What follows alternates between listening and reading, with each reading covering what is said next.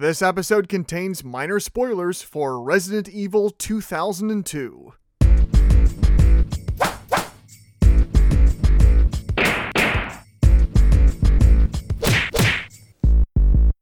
It's Overthinking Movies. I'm your overthinking host, Brandon Hain, and one of my favorite video game series of all time has to be Resident Evil. I've played pretty much every game in the entire series, including some of the spin-offs, and have always found its mix of horror and action endlessly enjoyable. Unless it's Resident Evil 6. And with a reboot of the movies coming next week that promises to be faithful to the games, I decided I would go back and check out the original 2002 Resident Evil movie to see how it is aged and, to compare it when the new one comes out. If you're listening to this and you don't know what Resident Evil is, the gist is that it's about a corporate pharmaceutical company called Umbrella, known for its work in medicine and healthcare, that is secretly conducting experiments to create viruses to be used for warfare. Yeah, so despite being created in the mid-90s, Resident Evil unintentionally contains themes and imagery that feel a bit too real nowadays. But thankfully, it balances out by being pretty silly. The series follows a variety of protagonists, from special police forces to rookie cops to college students armed with a handgun. But usually they're all in the same situation working towards the same goal, that being, usually in some sort of horrible zombie apocalypse, trying to both survive and uncover the truth behind the infection. So yeah, the viruses in Resident Evil don't make you sick, but they turn you into zombies or giant mutants. Whether reality or fantasy is worse here, I'll just leave up to you. The gameplay of these games usually involve you as one of the characters isolated in a creepy environment as you either run away from or fight the monsters while managing your meager resources. And even from just that, it's a pretty strong setup for a horror movie or an action movie. And funny enough, George A. Romero, the director of Night of the Living Dead, was signed on to originally direct the first Resident Evil movie. However, according to Romero, the CEO of the studio did not like his script, and that was that. So the movie went through a series of other potential hands until it ended up in those of Paul W.S. Anderson, who was hot after coming off of another video game adaptation, Mortal Kombat, which we covered back in April, a very fun, cheesy action movie and a decent adaptation of its game. He also directed the 1997 cult horror movie Event Horizon, which I also recommend. Given that I described Resident Evil as being both silly and horrific, there is certainly potential that Paul W.S. Anderson could make another solid adaptation using this material. So, how did it go?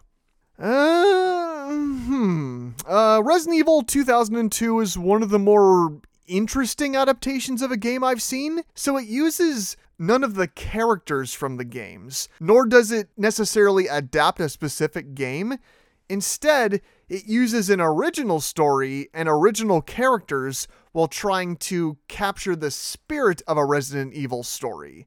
Unlike a lot of modern movies, the references to the games in this one don't feel pandering for nostalgia, no less because the series was only a few years old at this point. But the point is, even if you don't know what Resident Evil is, the movie is understandable. But for fans, I felt like it also does enough to define itself as Resident Evil through recreating the feel and lore that makes the series unique. But to be honest, it's only an alright movie with a lot of messy execution and a second half that kinda lost me.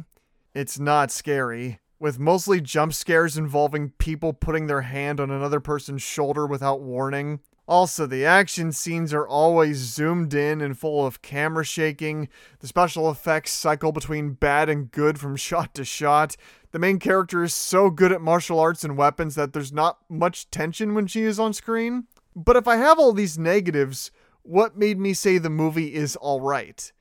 Well, being a Paul W.S. Anderson production, the movie has a lot of style. Right from the beginning, the opening is a black screen, and at the center of it is a shot of an Umbrella scientist working on a vial of the T-virus. And slowly, the camera gets closer and closer as the movie's main theme plays. This really memorable dark techno beat that sets this unnerving and distinctly sci-fi feel. The music was composed by Marco Beltrami, collaborating with Marilyn Manson. And like with Mortal Kombat, the music really catches your attention with this rock and techno mix that makes the movie better by pumping in energy. The story of the movie itself is essentially a mix of Resident Evil 1 and 2. The vial of T-virus the scientist was working on somehow falls and cracks open, unleashing the infection in the lab and eventually throughout the facility. Our main protagonist is Alice, a young woman who wakes up with amnesia in a mansion that acts as sort of like a secret entrance to the lab. She soon finds herself drafted by a group of commandos that work for Umbrella to go into the underground lab and secure the situation. The conflict becomes not only figuring out what happened at the lab and securing it, but also Alice's revelations as her memory slowly returns. This is primarily what kept me engaged throughout the movie, as it's not very predictable with what it will throw at you next.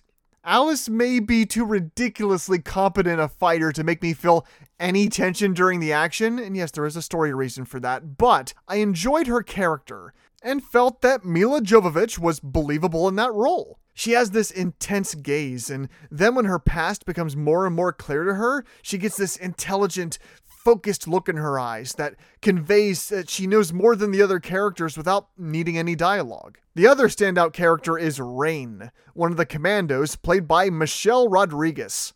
This sarcastic, tough commando character that could have been kind of annoying and irritable is actually great because of the charisma her performance pumps into it. That isn't to say the rest of the cast is unmemorable or bad, it's just that they aren't really given a lot to work with, as this is one of those movies where characters are getting cut down left and right. Whether it's zombies or creatures or the computer AI that operates the lab, there's a decent variety to what our protagonists go up against. However, like I said though, the special effects are hit and miss. I can't hold it too hard against the filmmakers, as this was an independent film, so they couldn't go over budget like a major Hollywood movie, meaning cuts had to be made. The movie does use a decent mix of practical effects like miniatures alongside CGI, but the problem is that when they do use CGI, it's immediately obvious. Towards the end of the movie, where they encounter a surprise monster taken right from the video games, they portray it entirely through CGI, and it looks so outdated. But at the same time, I don't really know how else they could have made that monster work back then, especially on that budget. Now, what I can't be lenient on or forgive is that the movie expects me to take it pretty seriously, while having moments of complete cheese that are about the same as Mortal Kombat. Whether it's Alice jump kicking a zombie dog in the face in slow-mo, or the computer AI saying, "I've been a naughty girl," there were a number of moments that felt tonally inconsistent with the people getting devoured by zombies and exposition about biological warfare.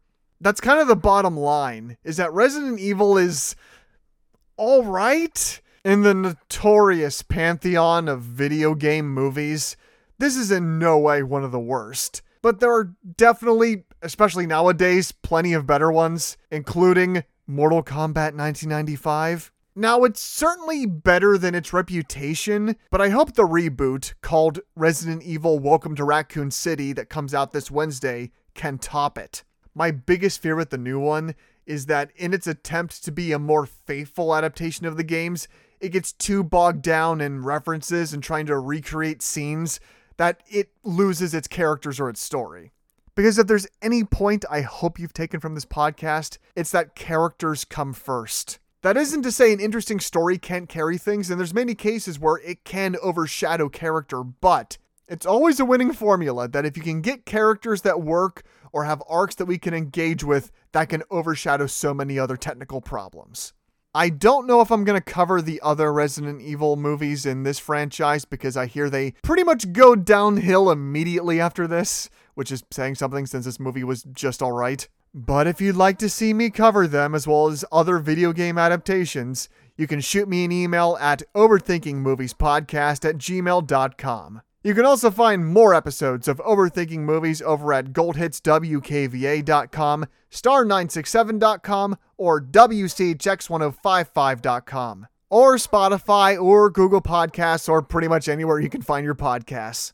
I was relieved to find out that Resident Evil 2002 is nowhere as bad as its reputation, but it certainly has its problems. However, now that I live in a world that's post the Sonic the Hedgehog movie and the Castlevania Netflix show, and also that recent League of Legends Netflix show that I hear is really good, I feel like, and I hope, that we're seeing a distinct upturn in video game adaptations. So please, Resident Evil Welcome to Raccoon City, be at least okay.